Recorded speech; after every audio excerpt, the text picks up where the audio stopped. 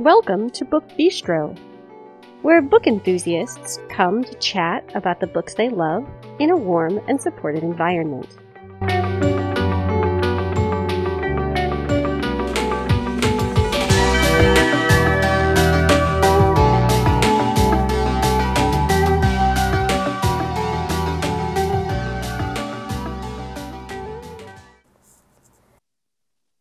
Welcome to Book Bistro. Today is Monday, November 22nd, 2021.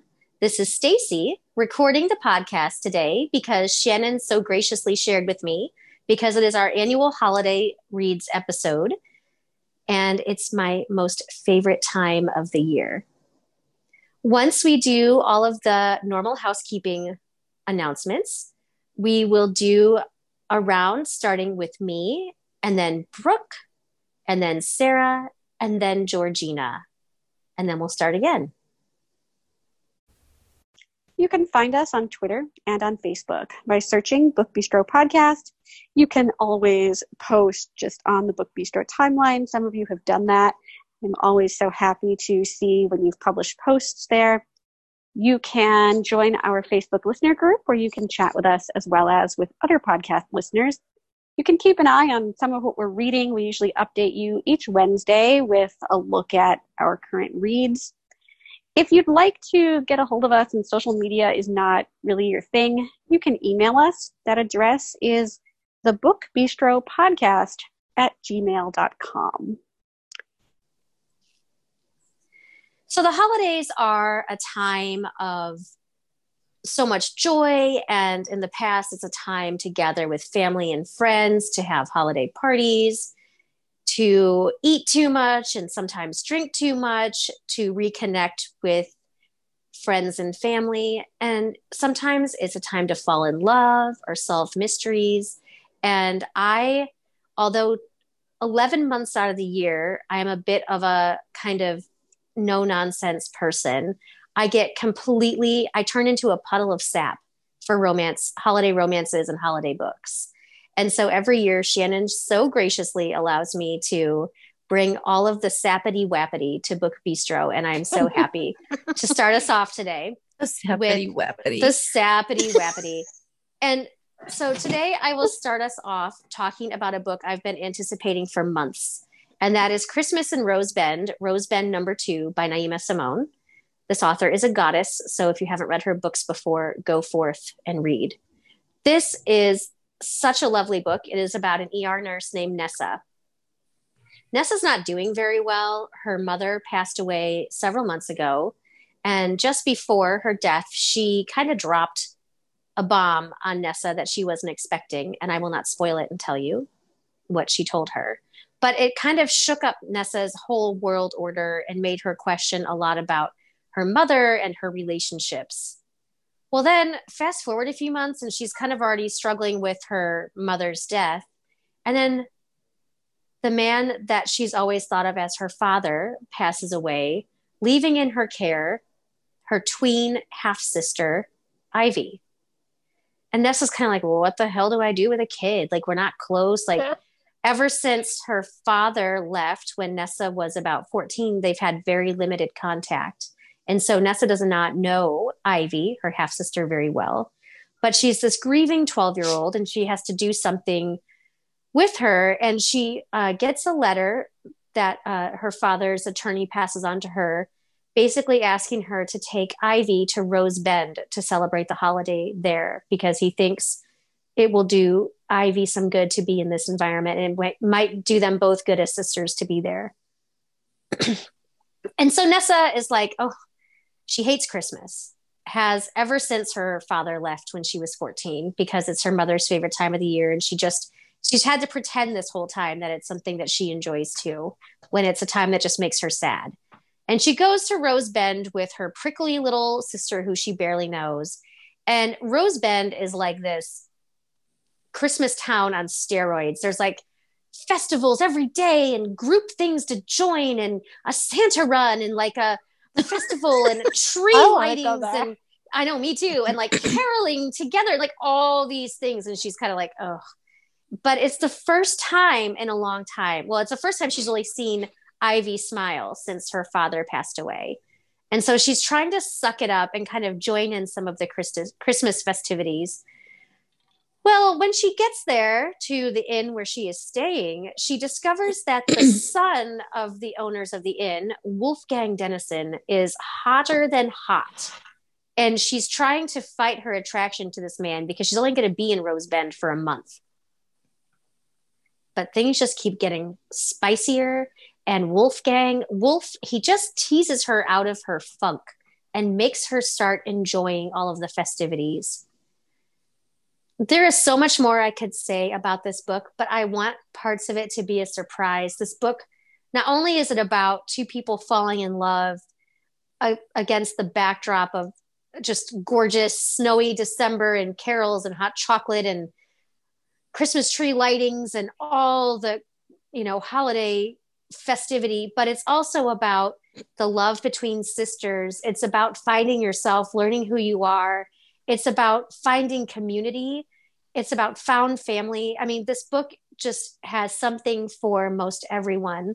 And Naima Simone just does everything about this so well. So what I would encourage you to do, because even though this book could be read as a standalone, I think it does better read in order. Yes, Natalia, I said you could read these in order. Usually I read in whatever way I want. But this book, again, is Christmas in Rose Bend. And it is Rose Bend number 2 by Naima Simone. And go forth and read because it will make you so very happy. I need to read that. I just started The Road to Rose Bend. I need to read this. So my first book tonight is Midnight in Everwood by M.A. Kuzniar. And I apologize if I said your last name wrong. So our main character's name is Marietta. And Marietta loves ballet. Like, her biggest dream in life is to become like a head ballerina in the theater, and she really wants to go to ballet school. But her family, they're like this posh family. They want her to join Edwardian society. Of course. in North England. And she is expected to do this after Christmas.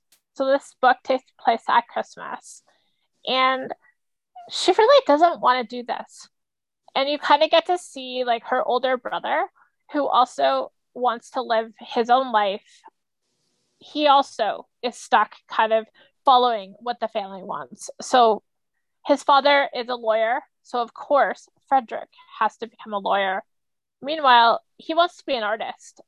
So he's trying to support Marietta, but also kind of tell her that like you might just have to pick what our family wants. Otherwise, like, it's going to suck because you're going to be poor. So Marietta really doesn't care about this.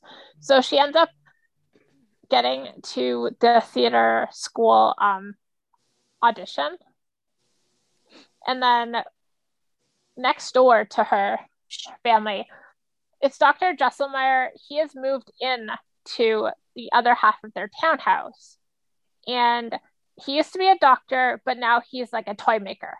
So he's impressing the family, and he's dazzling them with the different toys that he can make. And he also has his eye on Marietta. And of course, the family likes this because, hey, our daughters might get a good family. So Jesselmeyer kind of creeps her out. Like, at first, she found him a little dazzling with his toys and all that stuff. But then as she gets to know him, he's kind of creepy. He's showing up in places that she didn't expect. So then we go to Christmas Eve, and he corners her in her family's ballroom. Oh, no. Oh, yeah. no. And to escape him, she runs into the father clock that he made. And this transports her to a new world. So this world, this land is made of like candy. So there's like, when it's snowing, it's icing sugar. They describe like the descriptions. Oh my God, I was just wanting like a candy. I wanted all sorts of candy. And She wanted like, to eat the world. I did. Because like they describe like the love interest as having butterscotch button eyes. Ooh. Oh, that I makes me know. want to lick them right up. Exactly. Yeah. So she appears in this world, and some royal guards come upon her, and they like help her because she's like meeting up with these like goblins and all these other creatures that she knows nothing about, right? So they save her and they take her to the castle. And at this castle, there's this wicked king.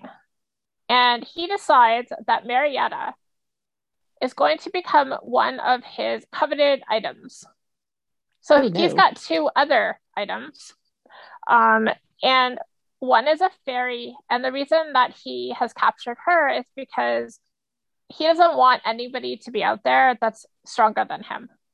So he's taken her wand away and she's like sequestered away.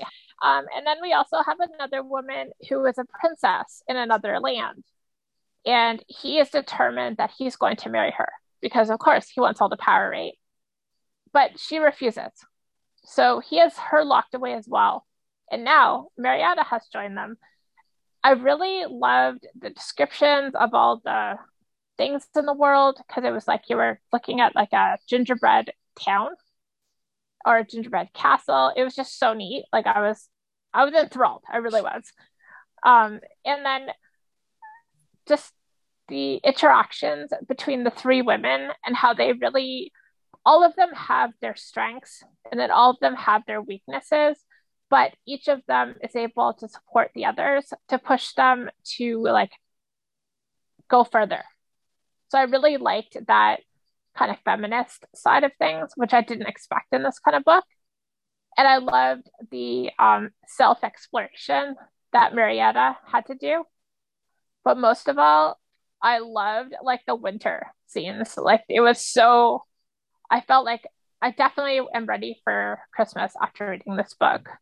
One thing I did think was thinking, I know it's kind of weird, but when it snows, icing sugar, then is everything like sticky all the time? I think that would really bother me. That would bother me. Yeah, I was thinking about that the first time you said that. Like, wouldn't your hair get all like I know, crunchy and sticky? Like that but kind of bothered me because I hate when my hands are sticky or dirty. I have to wash my hands like constantly. But so I would be, oh my God, like they're in the garden and the captain is because the captain is the love interest of the royal guard and he's about to kiss her and he like just gently brushes a flake of snow off her cheeks. I'm like, hey, I wonder how sticky that is. That's what the first thing I thought. I wasn't thinking about, oh, how sweet. I was like, I wonder if they're sticky. So if you're a Nutcracker fan or you're just interested in knowing what happens for Marietta, like does she get to go and stay with the captain? Will she become the ballerina of her dreams? Well, you'll have to read it. This is Midnight in Everwood by M.A. Kuznier. Oh my God, I need this. You were so right, Brooke. Brooke on our staff thread today texted and said that I needed this book in my life. And I completely concur. I'm going forth and buying this as soon as we're done. Me too. We are going to step away from icing sugar and I know, and sad. gingerbread and ballerinas, and we are going to talk about a stalker and a mob guy and adorable children and a love and not a good monster. So we are going to talk about with some Christmas thrown in.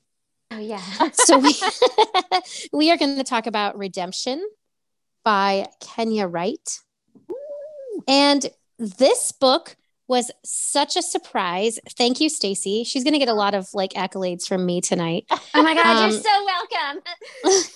So I was trying to decide because the funny thing is between me and my sister, I am like sappity wappity all year round. And sometimes sappity wappity Christmas books really irritate me. We are very opposite. And I said, I really want a Christmas book, but I want it a little more gritty and a little more like, I want more than like singing carols and toasting marshmallows. And she said, well, I saw this book and it's Redemption by Kenya Wright, and you should look at this one. So it's described as a slow burn holiday romance. And I will tell you this, it is slow burn. It is a romance. There is a little bit of holiday in it. But what I like about it is you really could read it all year round. It's not so Christmassy that you have to read it like around this time of year. So this is the story of Ebony. And Ebony has been running with her 3 children for the past 3 years, trying to stay in hiding from her awful, abusive stalker husband. Oh. Who keeps finding her and like chasing her. And she's trying to keep her kids safe. Her youngest daughter, who is now 8, hasn't spoken since she was 5 because she witnessed her dad beat her mom so savagely. It took her power of speech. She has also a 13-year-old. I think she's 13. She's 12 or 13. 13-year-old daughter and a 10-year-old son. And I mean, they live their lives like trying to be as like normal life as possible, but they always have backpacks packed in the closet and they're always watching over their shoulders. And the book starts out with Ebony's husband finding them again. And she has to run after he's beat her. She gets away. I'm not going to say how because it's pretty spectacular. And she drives into a snowstorm with her 3 children going from Oregon to Washington State. And she knows that she shouldn't be driving. And she knows she needs to find a hotel, but she's terrified to stop. She's afraid if she does, her husband is going to find her. And so she stops at this gas station and gets directions to where she thinks the hotels are, but the gas station owner just tells her to go up the road. Well, up the road, there's a fork, and they take one side of the fork, and they end up getting in an accident, just like sliding out of control and crashing into this property. So let's talk about a little bit about whose property this is. This desolate property is owned by a man named Yoshiro. And he has been hiding for the past several years because he used to work for the mob. And he refused to do something that the mob wanted him to do. He was a killer for them, a hitman. And he refused to do something, and they killed his wife and newborn son.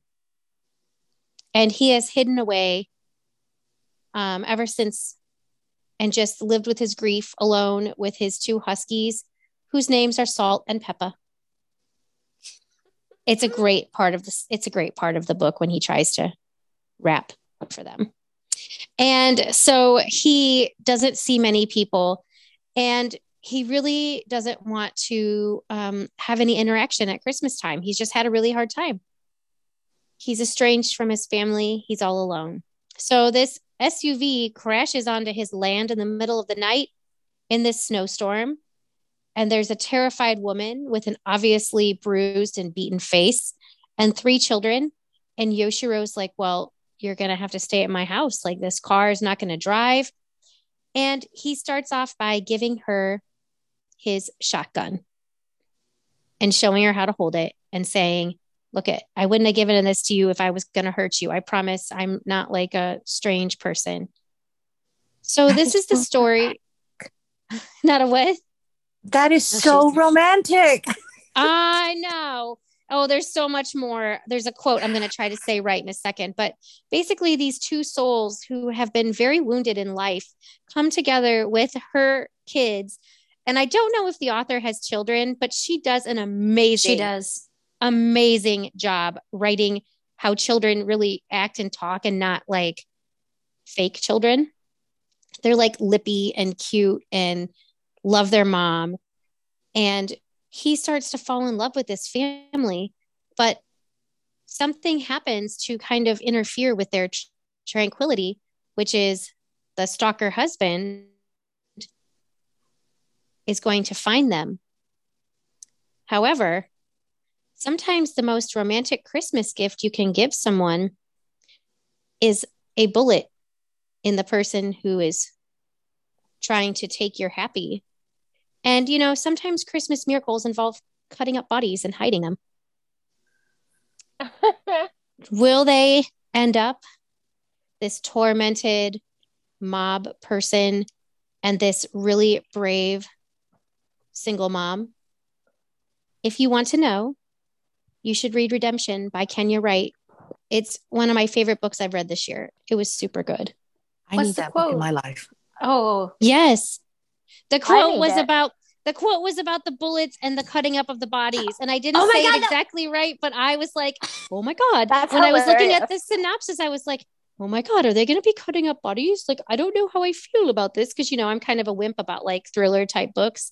But I will say there are some kind of, there are some triggers, if you are somebody who is triggered by like, someone being abused, there are some scenes, there's some description, and there are some violent parts, but it's a really, really beautiful story. And I absolutely love Yoshiro, and I loved Ebony, and I loved the kids. Like, I loved everything about it, really. My first book is All I Want for Christmas is a Cowboy by Jessica Clare. Oh, I'm glad you're talking about this. I wanted to read it. This has some really great, it has some really great lines in it. And some of the stuff is just so mushy that your heart kind of goes all squashy and so this is about a woman who I just went blank on her name. Oh, Cassie. Cassie works for a famous person, her name is Rose, the famous person, and Rose has a creepy boyfriend. His name is Kevin. And he keeps hitting on Cassie to the point where he becomes a bit aggressive, sending her text messages that say, we could spend Christmas together. We could things like that are creepy. So Cassie decides that she's going to go to her parents' cabin in Wyoming.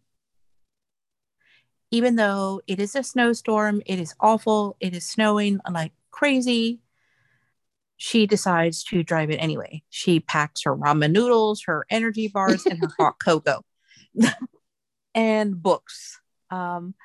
And so she's driving, can't see a thing, and she's still getting creepy messages from creepy Kevin here while she's driving in the snowstorm. And one of them is extra creepy. So she crashes the car when she's supposed to take the left fork to her parents' property. And the cowboy, whose name is, I went blank, he I think is Ethan. And Ethan decides to go check his cattle because one is missing and sees the crashed car. And so he rescues her, but when she wakes, she can't remember who she is except that her name is Cassie. And so they have to go through remembering. When she looks at the phone, she gets panicked but doesn't know why.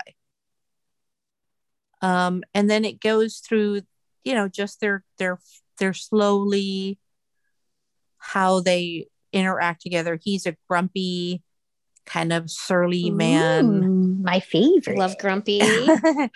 And so he doesn't want to celebrate Christmas at all. He doesn't want her to put up a tree. He doesn't want her to do anything. She's a horrible cook. Burns bacon, makes pancakes that all you can taste is the egg, and just really horrible. And there's a big a Pyrenees dog in this book, so I like that. Oh. And she's about to have puppies, and her name is Francesca. So it just goes through all of their how does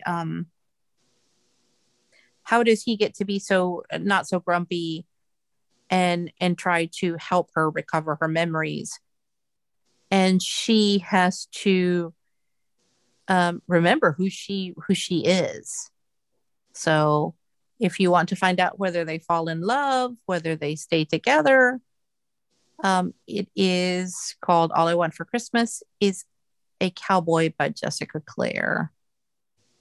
That sounds really fun. So she writes a whole series of books about, is it Wyoming or Montana? Yes. About this small town. I think this is part of that series. And it seems like she has several holiday romances in that series. So I'll have to pick this one up. I haven't read it yet. So I have to preface my second book with a little story. And Sarah's already laughing, and I'm kind of horrified that I'm sharing this, but I have to.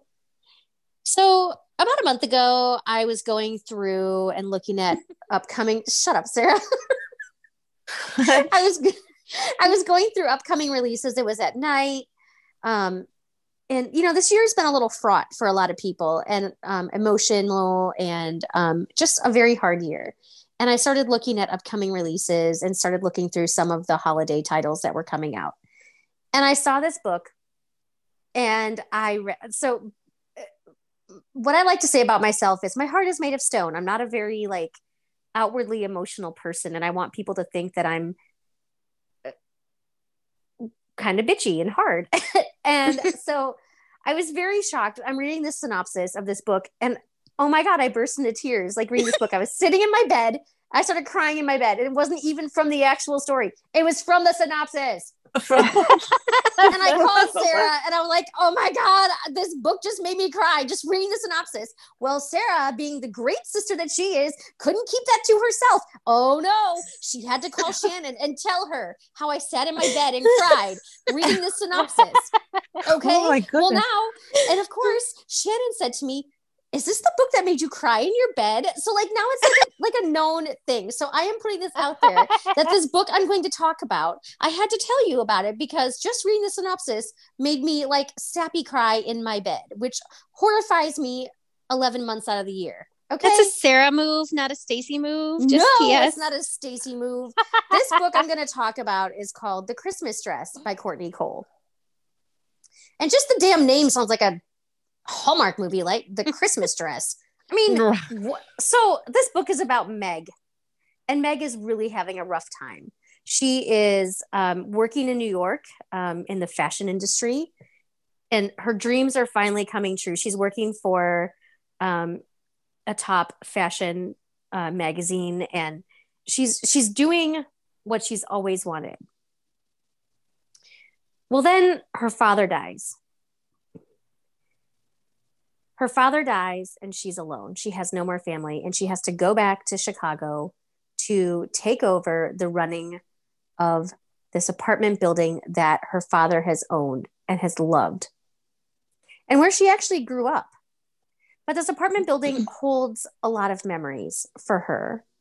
And all she's focusing on at the beginning are the rough and sad memories that are held within this apartment and in this building about her family. And she goes home, and she's just her world is ended. She had to leave the job that she worked for years to obtain. And she just feels very cast adrift as she steps into this apartment building, this amazing apartment building that was built in the 1860s. And rumor has it housed a speakeasy in the 1920s. And this building is, I know, and this building is filled with a bunch of geriatric residents who all have to run out to her and tell her all these problems. Oh, I'm so sorry to bother you, my dear, but I haven't had hot water, and oh gosh, the elevator's not working. And so every time she's approached by someone with a new problem that she has to deal with no money, P.S., no money, because her father did as much as he could for the building without actually having the money to do so. So now, like this building, there's a scene with rats. There's a scene with leaking water. I mean, there's just all this crap going on in this building. And every time this crap is going on in this building, she keeps running into this really, really hot handyman who helps with the issues. But she always embarrasses herself and does stupid things or snotty things or just never shows herself in her best light to this man. And she has to deal with this woman who says that she was her father's assistant he let her run everything. But, she's not getting paid. And she's really dismissive of Meg and her talents. But then one day she runs into Ellie.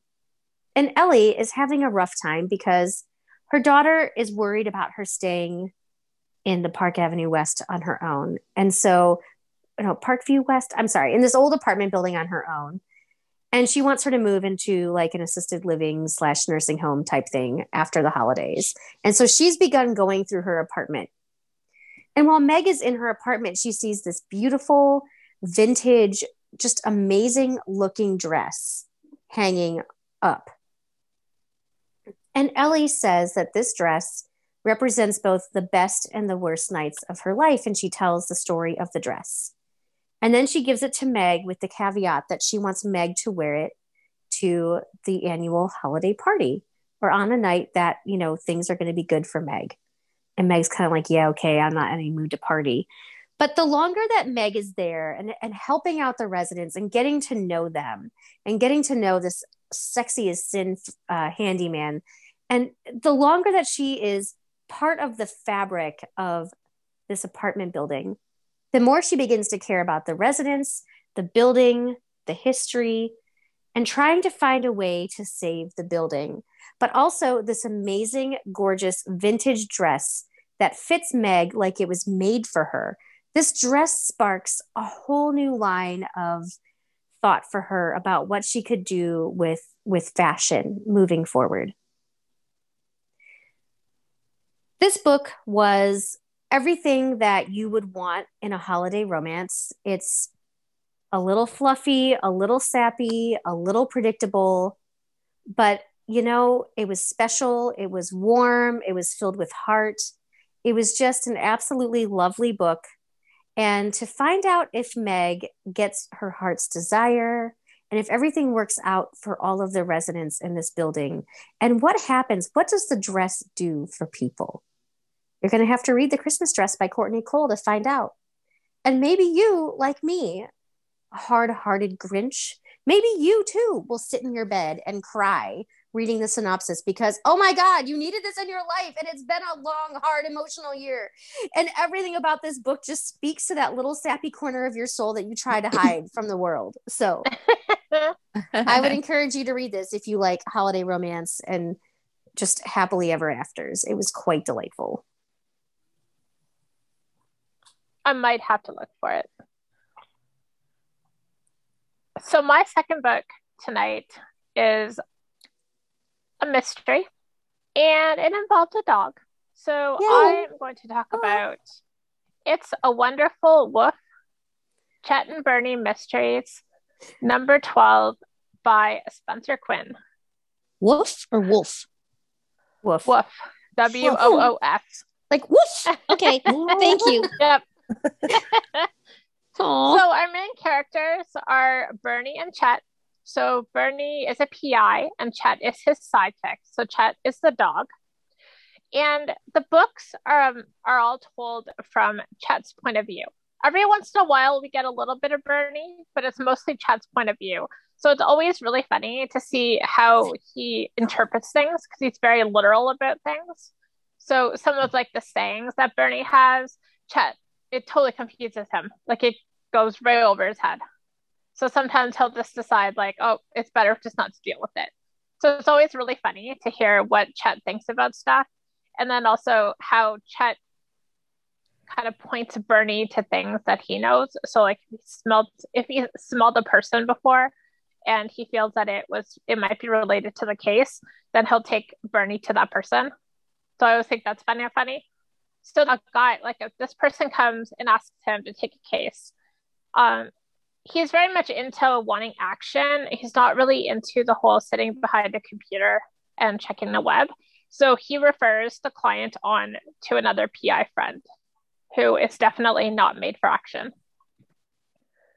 Well, Victor's mother comes to Bernie a couple weeks later and says that Victor is missing. He didn't come to Hanukkah, and she's really worried. So she's hiring Bernie to go and figure out, like, where is Victor? So Bernie and Chet begin investigating, and Bernie's decided that the best way to kind of figure things out is to find out who the client is who hired Victor. So it wasn't the person who came and talked to Bernie. They were talking on behalf of another person, but they wouldn't give the name. So this is what Bernie's decided needs to be done first. Yeah. So they start investigating, and this takes them to an old mission from back in the Spanish wartime. And it's really interesting because you get to learn some of the history behind the place. And you also get to start learning about archaeology. So there's some kind of art item that this person is looking for. And like things start happening and action starts happening. And all of this is taking place in December. So it begins in Hanukkah. And then when the book ends, we get to Christmas. So it was kind of interesting to see how Spencer Quinn was able to incorporate all of the action and stuff into the Christmas holidays. I also thought it was kind of interesting to see like how they're in California, and obviously they don't have snow. So other than talking about like having a tree and having Christmas dinner and lighting the Hanukkah candles, for me, it was really hard to recognize that this book was happening in December, like at Christmas time, because there was obviously no snow because they're in the desert and stuff like that. So I thought that was kind of interesting as an aside anyway. So It's a Wonderful Woof, Chet and Bernie Mysteries, number 12 by Spencer Quinn. I love books about dogs. My next book fills my heart with joy. And again, I'm going to give credit to Stacy for, I know, I give credit where credit is due for recommending this book. So a lot of times, like around Christmas, I'll say, what are the good Christmas books you've seen on your radar? And then she tells me. So this is Christmas by the Coast. Yay! And it's written by, and it's written by Mandy Baggett. And it is the story of a young woman from England named Harriet Cookson. And Harriet has just kind of settled into, she's almost 30. She's settled into a settled life with her settled boyfriend. And she has a decent flat share with a nice friend. And she has spent the past couple years rebuilding herself and her heart and her life after a pretty significant tragedy that really just took the floor right out from under her, pulled the rug out from, however you want to say it. And she finds out at the beginning of the book that her beloved grandmother, her Nana, who lives in the US in the Hamptons, her Nana has passed away, or she doesn't get a call. Her dad tells her that her Nana has passed away. And she is just beside herself because she loves her father's parents, loves them. And she has so many beloved memories of summer going to visit them in the Hamptons and being in their beachside bar, their tiki bar. And she drops everything in her life and flies to the US to be with her Grandpa Joe to kind of help him. I know. Sorry. To help him because he's really grieving. I mean, her Nana was like literally like this joyful, larger than life person who lived every day to its fullest. And her grandfather's really struggling. So to her great surprise, when she leaves, her kind of steady, stale boyfriend comes along with her. And when she reaches this town by the coast, she gets the biggest shock of her life that her love of her life is living there. He is a soldier. His name is Mac Wyatt. And she received letters a few years ago that he was dead. And then she received letters when she kept kind of pushing that he went back to a girl in his hometown. And this is after like they've communicated for years through letters, and they had one video call. That's it. But they loved each other so fiercely. And then he just crashed out of her life. And she is coming to terms with trying to bury her grandmother, trying to help her grandfather through his grief, making sure that this beachside bar does all of the holiday extravagant gatherings and traditions and charity events that her grandmother and grandfather have done for years, while kind of grappling with the fact that Mac is indeed not dead, that some tragic event happened that I'm not going to tell you because it will ruin the book for you, and he couldn't face her. And so this book is a lot about family and like the development of a beautiful relationship. It's slow burn. It is not a love triangle. I'm going to tell you right now because I hate them. So you don't have to read it and be like, oh, wait, I love him. Oh, wait, no, I love him. It's about vomit. Yes, I know. It's about the love of family for each other. It's about the love of a town for its residents. And just, it's a beautiful story. And there's a parrot in it named Meryl Cheap. So, I mean, you can't go wrong. Oh, it's great. Meryl Cheap is a great character. She's in it a lot. And Mac has a super adorable little dog named Scooter, who's also a big part of the book. So if you want to read a wonderful Christmas book that is the perfect amount of sweet without too much vomit sweet, and characters that really develop, and a beautiful story with just the most wonderful letters from a grandmother who is now passed away to her granddaughter, you need to read Christmas by the Coast by Mandy Baggett. You would love it. Mandy Baggett is one of my top, I discovered her last year, and she is one of my top authors of holiday romance. She just writes books that have the holiday feels that I know I look for, but also a lot more depth and breadth and a lot more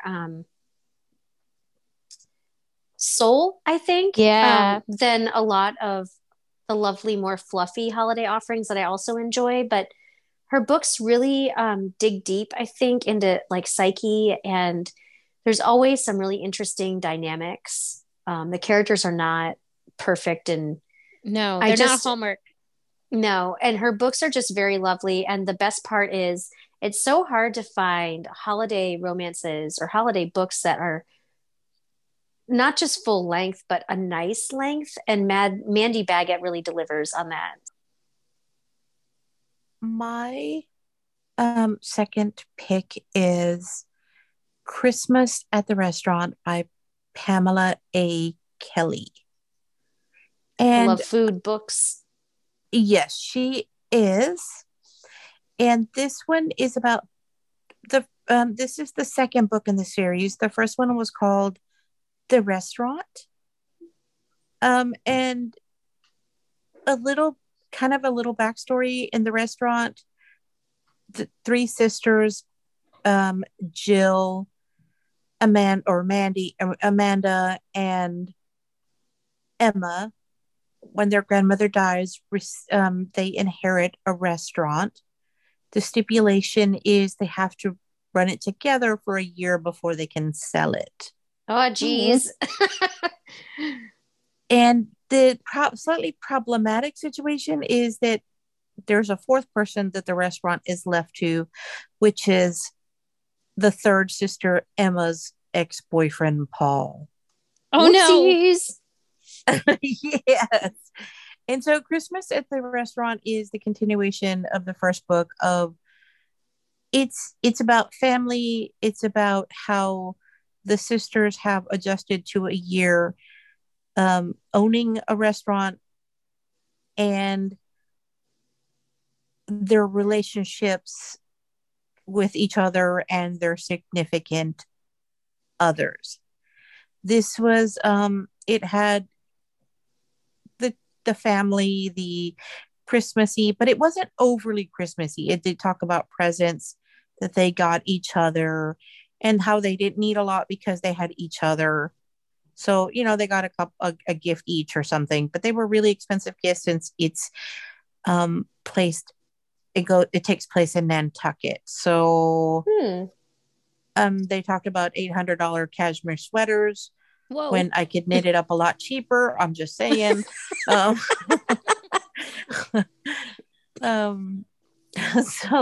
it was a decent little book. It was only 5 hours long on audio. So I don't think it would be very long on Kindle. It would be a quick read. It wasn't very fluffy, and it wasn't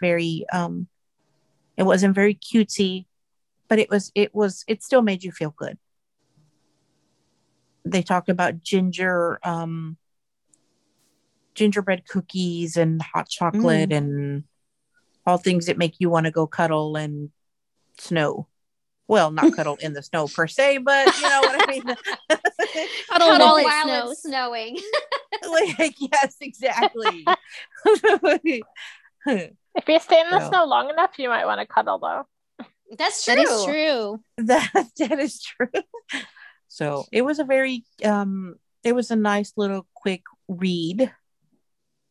So if you want to know what happens to the sisters, I would read them in order so that you can know what exactly happens so that you're not lost, because they don't stand alone at all. Oh, that's good to know.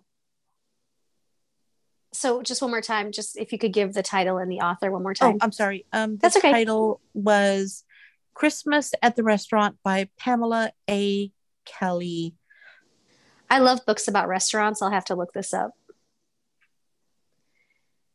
So my final book tonight is a joyous surprise for me. I was not expecting this book, and talk about bringing all the feels and just everything we love about the holiday season. This book is The Matzah Ball by Jean Meltzer, and this book is about Rachel. Rachel is a very good Jewish girl. She's the daughter of a very prominent rabbi. She is, just very, very good. She is always helping out. She is just the model of decorum around her father and the faith. And Rachel has a secret. Rachel loves Christmas. Always has. Oh. She loves the way that Christmas movies and Christmas books make her feel. She loves the decor. She loves everything about Christmas. And for the last 10 years, Rachel has been a best-selling author of Christmas romances. Ooh. Does she use her own name? No, she has a pen name, and no one in her family is aware of what she does. And she's terrified of disappointing her parents or embarrassing them, or of bringing any sort of just negativity to her family name and to her father, who's this well-respected rabbi who people seek out from far away and all over the place for his knowledge of Jewish law and, just Jewish history. And so she has kept this part of herself very private. Rachel also has a chronic illness that's a hidden disability that she does her best to manage in all the ways that she has learned over the years, give her the maximum amount of ability to live a life that she can be okay with? What things does she have to give up to live this life, to do the things, some things that bring her joy? What does she have to sacrifice? And very few people know about what Rachel is living with. She keeps it very quiet because she is so afraid of judgment or of mockery, or people being dismissive of her diagnosis because it is not visible. And so a lot of people don't understand. And so Rachel lives this life where on one hand, she's the dutiful daughter who helps out at services, who knows everything about the Jewish faith, who helps out her father and mother.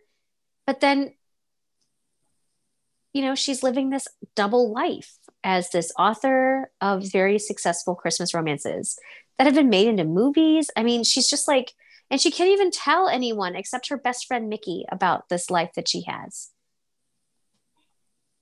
Now, the other thing about Rachel is back in her youth, she went to a Jewish summer camp every summer.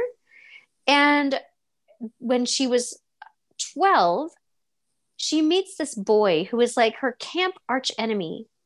But as the summer progresses and their prank war escalates, something begins to happen. Uh-oh. First love blooms, bright and fierce. But then something happens that just devastates Rachel. And ever since that time, she's been unwilling to truly open her heart up to love, especially after knowing about her chronic illness. Now we have Jacob. Jacob owns a party planning business for the rich and famous. He plans these very elaborate parties that bring in influencers and things like that. And he has decided that he is going to come to New York, where he hasn't been since he was 13. He's been living in Paris for 18 years, and he's going to put on this ginormous matzah ball to celebrate Hanukkah. And it's going to have all these Jewish artists and musicians, and it's just going to be like the party of the century. And it's going to just make his company go to the next amazing level. But Jacob needs a favor. He needs a certain rabbi to light the candles in the menorah at this big event. And who should he ask? Who do you think he should ask but Rachel's father? And this throws Jacob and Rachel together in the same orbit, where feelings run complicated and deep on both sides. And at the same time as Jacob is coming back into Rachel's life, Rachel learns that in order to stay with her current publisher, they are asking her to write a Hanukkah romance. And it's like a needle scratching across a record. And it's just like a bucket of ice water in her face. Because to Rachel, Christmas is everything romantic where happily ever after flourishes. And Hanukkah is like this just kind of minor holiday that she doesn't really care about, and like where she sees no magic. So as Jacob and Rachel are getting to know each other again through pranks and misunderstandings, Rachel is also trying to write a romance about Hanukkah. This book is one of the most gorgeous things I've read in a long time. It's about so many things. It's about different types of love, familial love, you know, the love between friends, romantic love. It's about learning to love yourself. This book is an amazingly positive, has just incredible positive disability representation, and very frank discussions of chronic illness and the spoon theory. And it's just a really beautiful way to examine what does it truly mean to live with a chronic illness and how it impacts your day-to-day. And what things do you give up so you can do some of the things that you want to do. This book is about what happens when secrets blow up to such a degree that when loosed, they can hurt the people around you, when lies and fiction get so tangled that you cannot kind of see your way past it.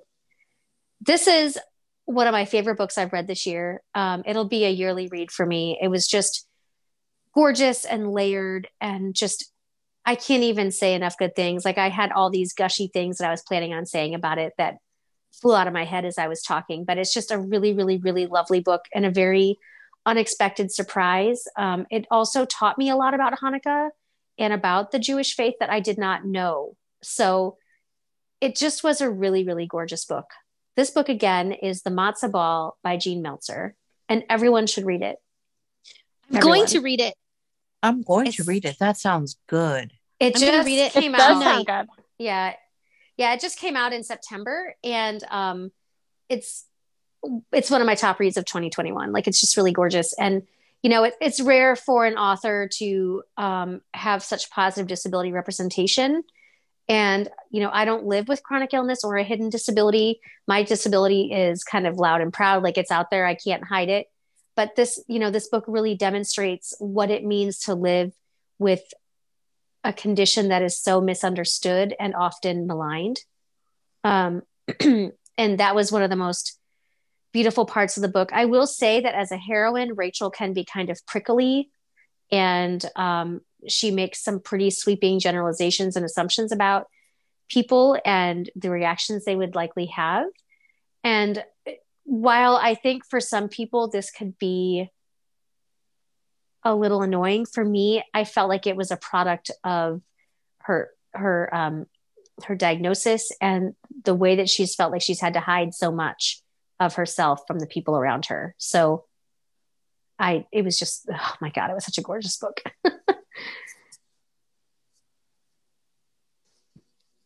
So my last book tonight is a romance. It's actually like they describe it as like a holiday, I'm sorry, a Hallmark movie romance. So Brooke, what? What? I know. You're reading a romance, like a Hallmark romance? But because they have baking in it. It's because I swear, if they have food in it, then I actually tend to like it. I'll read like cheesy romances. So this is The Holiday Swap, and it's by Maggie Knox, which is two female authors that I can't remember didn't know their that names right now. Yeah. So in this book, we have identical twins, Charlie and Cass. And Charlie is a co-host of a baking show, like a reality baking show. And right now they're filming an episode for like a 12-part episode for the 12 Days of Christmas.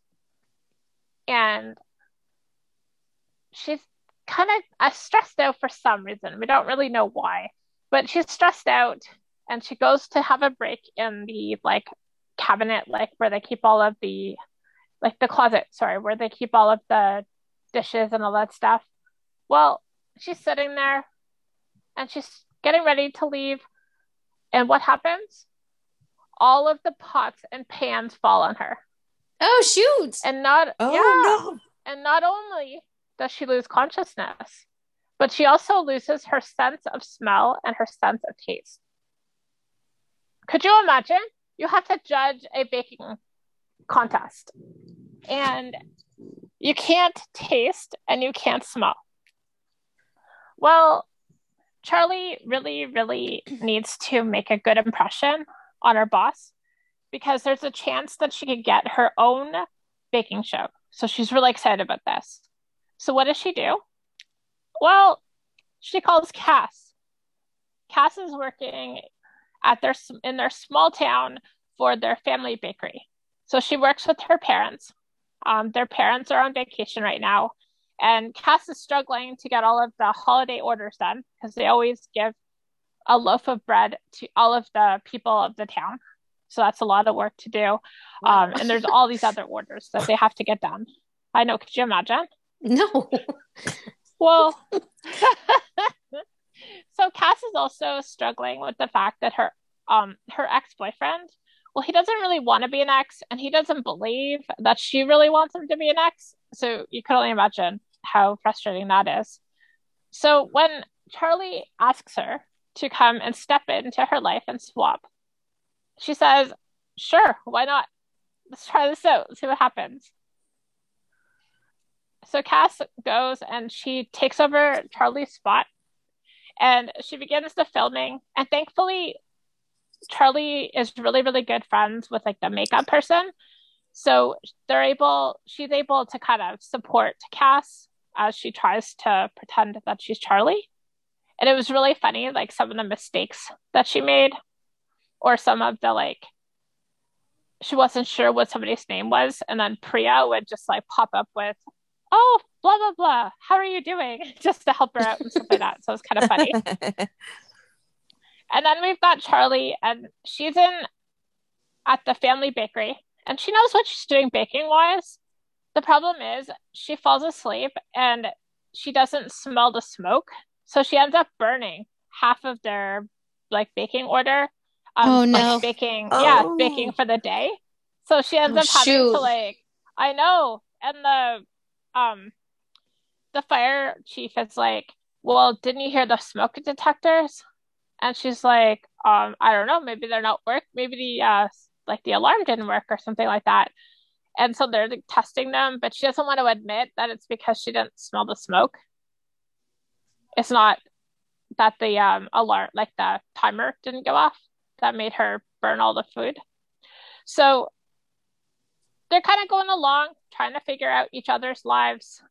And then, guess what? What? They each meet a guy. Of course they do. Of course. I know.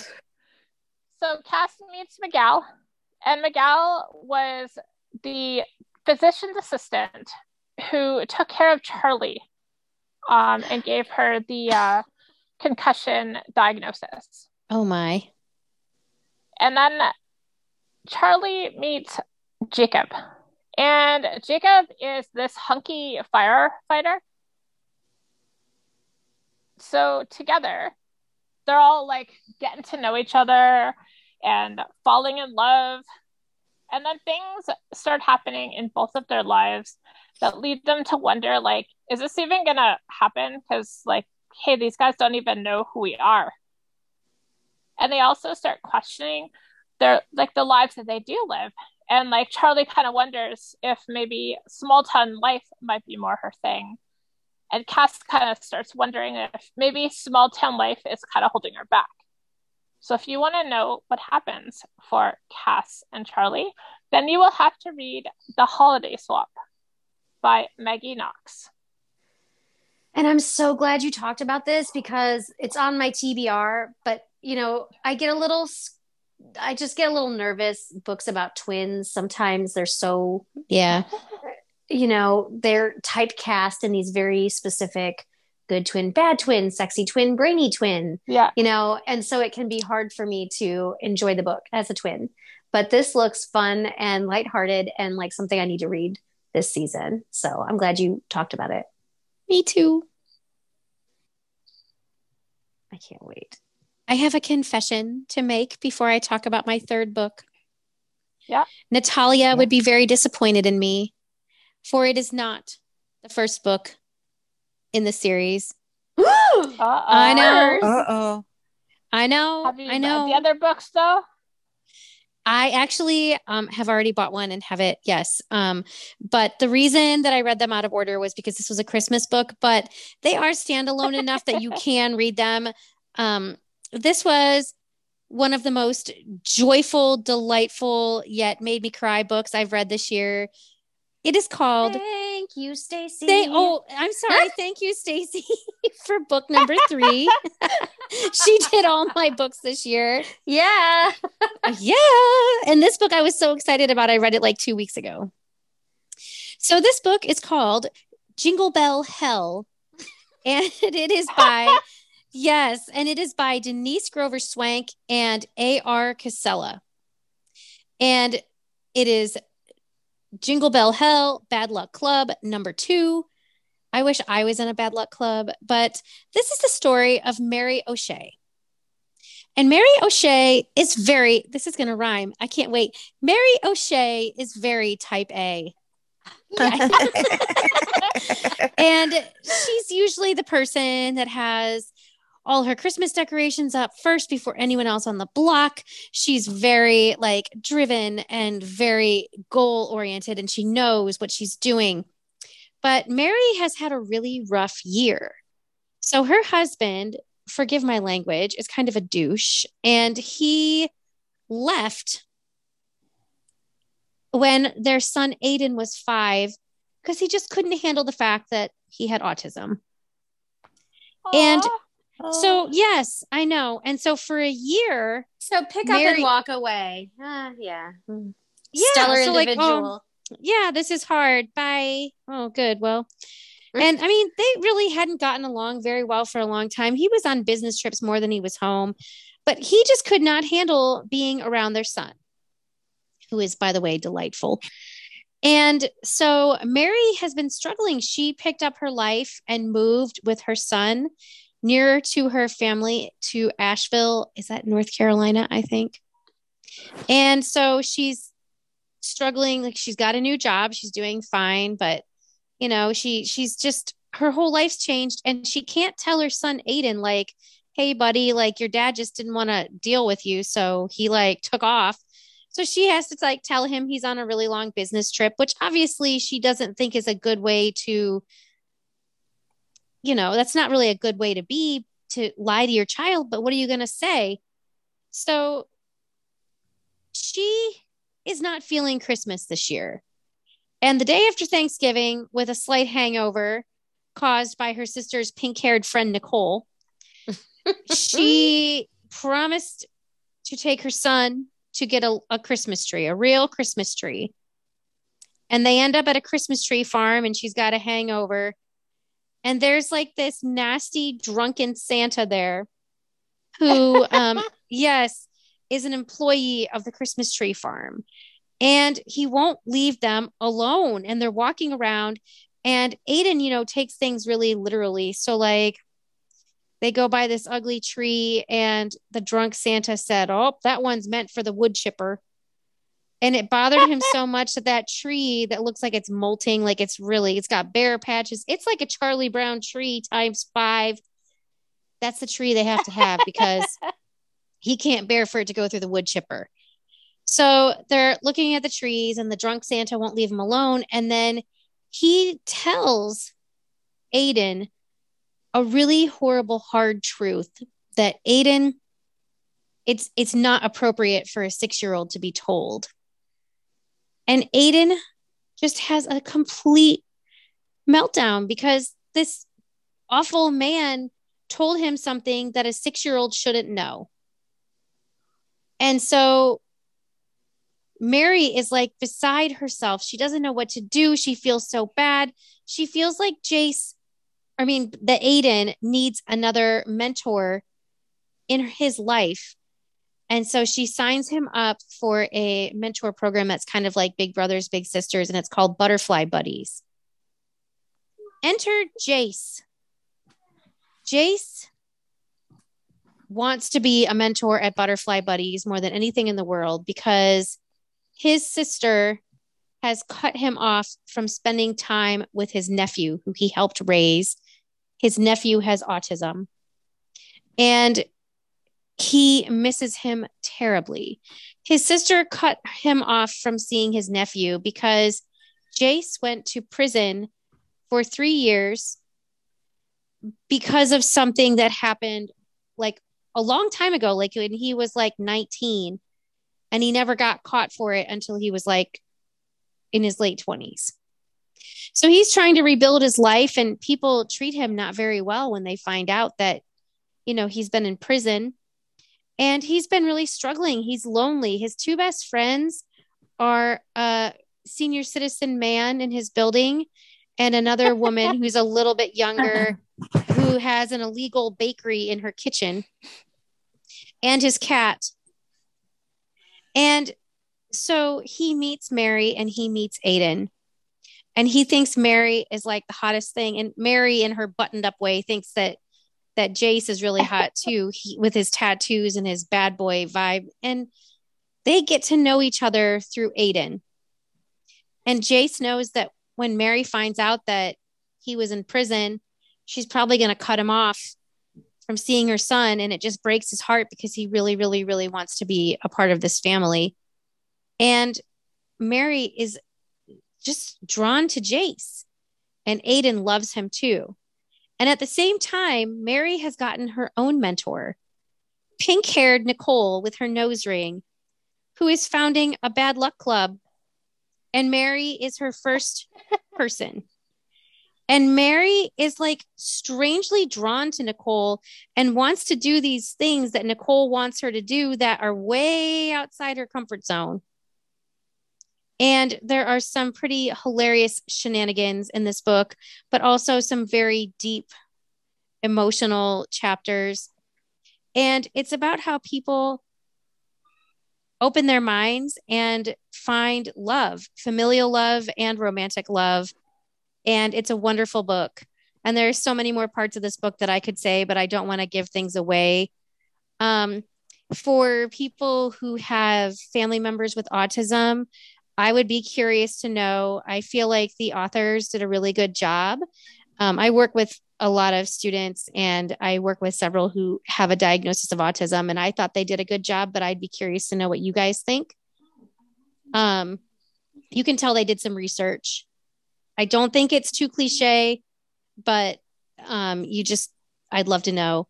But this book made me so happy. I want to read all the books they've written together, because they seem on the surface, when you look at the synopsis, like they're going to be like this joyous, rollicking good time. And they do. I mean, I cackled out loud. I tried to call my sister to tell her about part of the book, and I couldn't even talk. I was cackling so hard. But it's true. And there are also some really deep scenes and some really deep moments. And I teared up a couple times. Really good. Jingle Bell Hell, Bad Luck Club, #2 by Denise Grover Swank and A.R. Casella. That sounds like a really good book. I'm so glad I told you about this book. I knew you'd love it. It's on my TBR. I read the first 3 chapters, and I thought Sarah needs this for the holiday episode. So she did. She called me and she said, I really like this book, but I really want you to, you like it. You like books with kids and moms, and which I do. And so I really, really enjoyed this book. I feel like both of the books I read with children in it for this episode did a wonderful job with the kids in the books. The third book I want to talk about is Christmas on the Island by Jenny Colgan. And Jenny Colgan is awesome. She's amazing. Christmas on the Island is the third book in the series. It resolves a lot of what happened in book 1 and book 2. So I'm going to go back a little to give.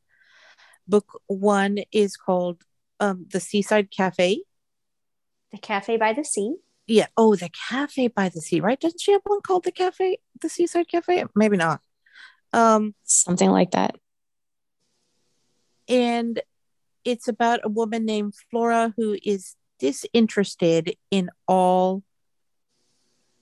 She leaves her posh job and decides to go back to her crazy Scottish family in the middle of nowhere and open a restaurant, or a type of bakery, if I remember correctly, right? A bakery.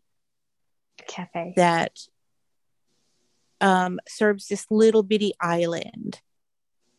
And so she has to find who she is in book 1. Book 2 kind of relates to book 1, but sometimes not really. It's more about her life. And book 3 really it brings it all together. But I don't want to mention too much because there are a lot of spoilers, but it has to do a lot with mostly family, birth and death, and what Christmas really means to a lot of people. That's a beautiful way to describe that book. Yep. Yep. I think it's hard with this one because you can't say too much, because you can't read it by itself. You can't do what I did and read book 2 without reading book 1. It wouldn't have made sense. Right. You see, Natalia, you have to. Oh yeah, Natalia is all about reading them in order, right? She totally is. Yep. She would approve. This again is Christmas on the Island by Jenny Colgan. And it's part of the Island of Mirror series, I believe. Is that what the series is called? I believe Yes, so. because the island is called Mirror or something like that. And the book 1 is Cafe by the Sea. Book 2 is The Endless Beach. And book 3 is Christmas on the Island. I just have to give a shout out to her most recent Christmas holiday novel that came out this year, which is The Christmas Bookshop, again by Jenny Colgan. It's a standalone, and I'm not trying to hijack your Jenny Colgan, but I just have to say, if you're looking for a standalone holiday romance, The Christmas Bookshop would fulfill that. But certainly reading the Island of Mirror series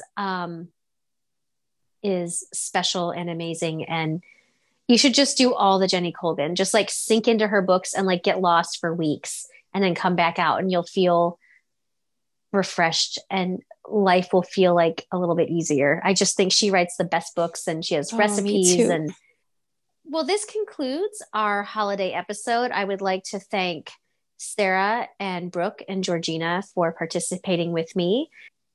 I want to thank Shannon for allowing me to sap out on books that make her sappily uncomfortable every year that she does not enjoy. So she lets me lead the podcast. And I'd also like to thank Christine for her ridiculously masterful editing. Without her, we would just be a giant mess of church giggles and bloopers. So thank you so much, Christine. We adore you for all that you do behind the scenes to make us sound great. So thank you all for listening to this episode.